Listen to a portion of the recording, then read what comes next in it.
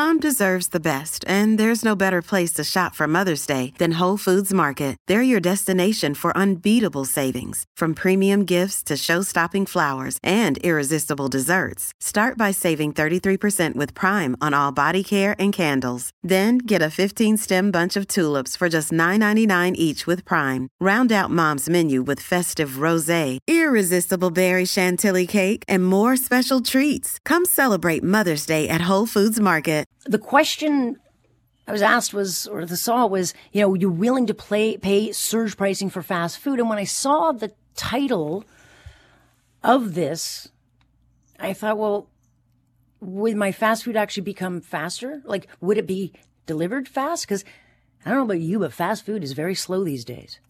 But Wendy's making headlines because they are about to experiment with surge pricing, much like Uber, much like Lyft.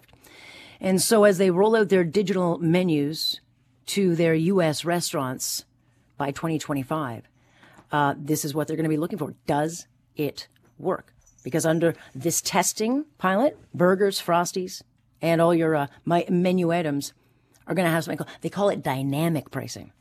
Not more expensive pricing, not rip you off pricing. It's dynamic pricing.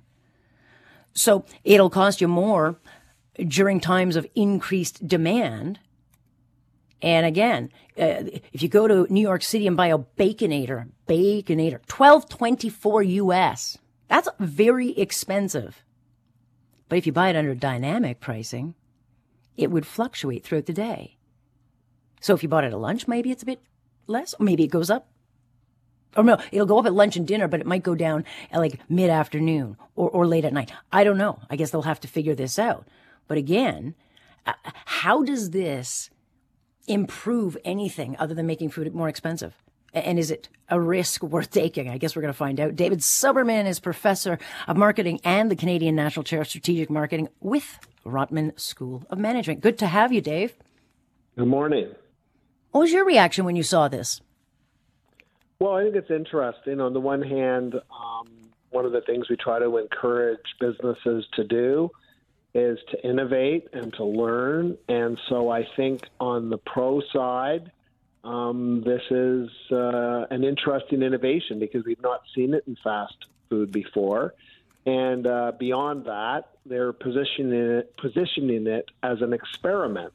And anytime you run an experiment, you hope to learn, to see what works and to see what doesn't work. So that's on the positive side. Now, what I would also mention is there's a couple of concerns. One is when you are changing your prices, the willingness of your customers to accept those changes depends on how they see them.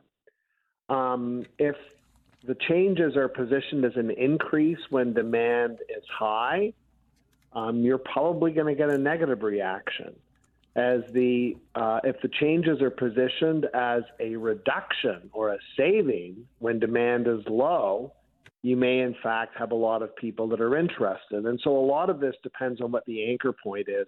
Are they going to have a regular price above which the product never goes and then discount it at periods of low demand? That might be a lot more attractive than the alternative. And finally, there's also the issue of competition. How is the competition going to respond to this? And it's pretty easy to come up with advertising campaigns that would counter this. For example, when you come to McDonald's, we care about you.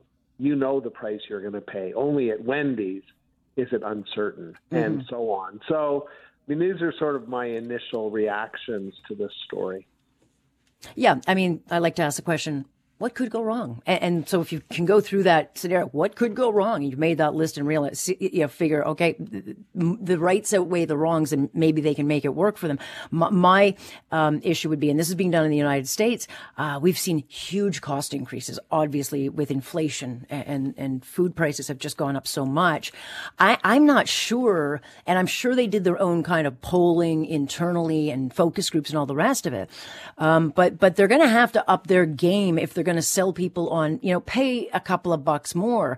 If the burger arrives and it's still the same, soft, like if it looks the way it does now, I'm not so sure people would buy in longevity anyway, because what am I getting? Am I getting it faster? Is it going to taste better? What do I get if I pay a little more? Well, I think what's interesting is you mentioned the price of was it the Baconator or something, which was like over $12. But for example, if it was positioned saying, in low demand periods, you may be able to get a Baconator as low as $8. You may, in fact, find a very different reaction. So that, for example, you have the regular price, but the surge pricing is only positioned as a reduction in times of low demand. It might be a very effective way of bringing people into your store when there are few people there. Now, the interesting thing about that is then as I said before, the competitive reaction. First of all, if all competitors engage in surge pricing, then you're not going to really find an advantage. And we see that, for example, in competition between Uber and Lyft. I mean, their prices fluctuate in almost coordination. So yes, they go up and down, but neither of the two competitors gains an advantage through the pricing that they adopt. Albeit, I would push back. I mean, they know the tricks of the trade. If there's a concert, let's say down at Budweiser stage, and there's no transportation around, your ride can get very, very expensive, and they've kind of got the power to set it. And I do think there's a real risk, in Wendy's not being able to kind of justify the cost. Like I said before, if there's nothing else that comes with it, like if they're so busy they can't handle all this, then business is great, right? They're making more money. But if you can't then, with my surge pricing, give me an incentive, like your lettuce will be crisp opposed to warm, something, or it's faster at least, then you're really not paying for anything better. Well, for sure. And I think there's no evidence in the story that they have any plans to produce the products any differently. And that would be a very slippery slope. If you actually said that it was going to be fresher at a higher price, then that would provide an easy opportunity for the competitors to criticize you when the price is low. I mean, there's also this whole issue of ethics that we also bring into business. And I think people sort of think, well, firms should earn, a reasonable markup over what their costs are. And the thing about dynamic pricing is it has very little to do with cost. It has to do with demand. And so there's always going to be a bit of a reaction against that. Sometimes you might be making $8 on a Baconator, and other times you might be making $4. And some people find that to be unreasonable. But as I've said before, in certain domains, we've become accustomed to that in airline pricing and in taxi pricing. So I think it's going to be interesting to see how it plays out. And I guess one of the things is that they are positioning it as an experiment, so that gives them a chance to learn. Yeah, for everybody. We're talking to David Soberman about this news that Wendy's is going to try surge pricing like we've seen in rideshare. But the risk is, David, that you can really anger a lot of people. Fast food's supposed to be affordable, more affordable. It's supposed to be fast. And if people are then just getting $13 burgers, I mean, they risk pushing a lot of people out of the door and saying, to hell with you. Albeit on the flip side, we could see everybody going this way, right? Because somehow the businesses will justify, well, we had to have surge pricing because we had all these, or like there will be a justification easily made. I just think there's also the risk of a lot of anger. Absolutely. So, I mean, I think there's an issue, which is, are we moving to a new business model?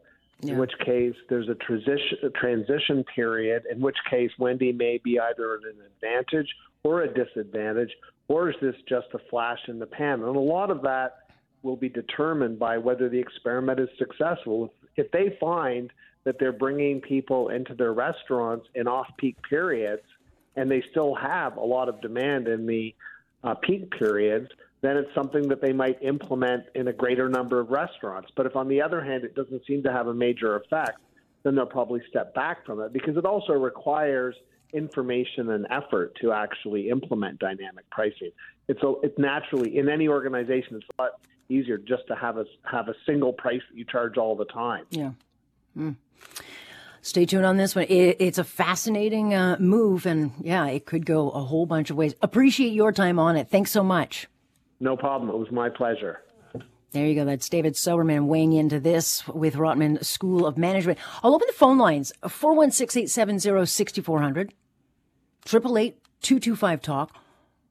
Are you sold on this? I'm not sold on this at all. I thought it was wonky that Wendy was going down this road because for me, fast food's supposed to be fast. It's no longer fast.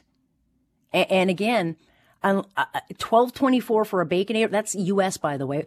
If you, let's say in Canada, they'd have to charge like $15-16. Would you pay like $15 or $16 to get a Baconator in surge costs? Because unless that Baconator is still crackling with the bacon juices and all the rest of it, and that tomato is really red, or it's somehow better and faster, what am I paying for? And then, you know what? All the businesses could do that, and we're kind of just stuck in it. But would you pay more for fast food?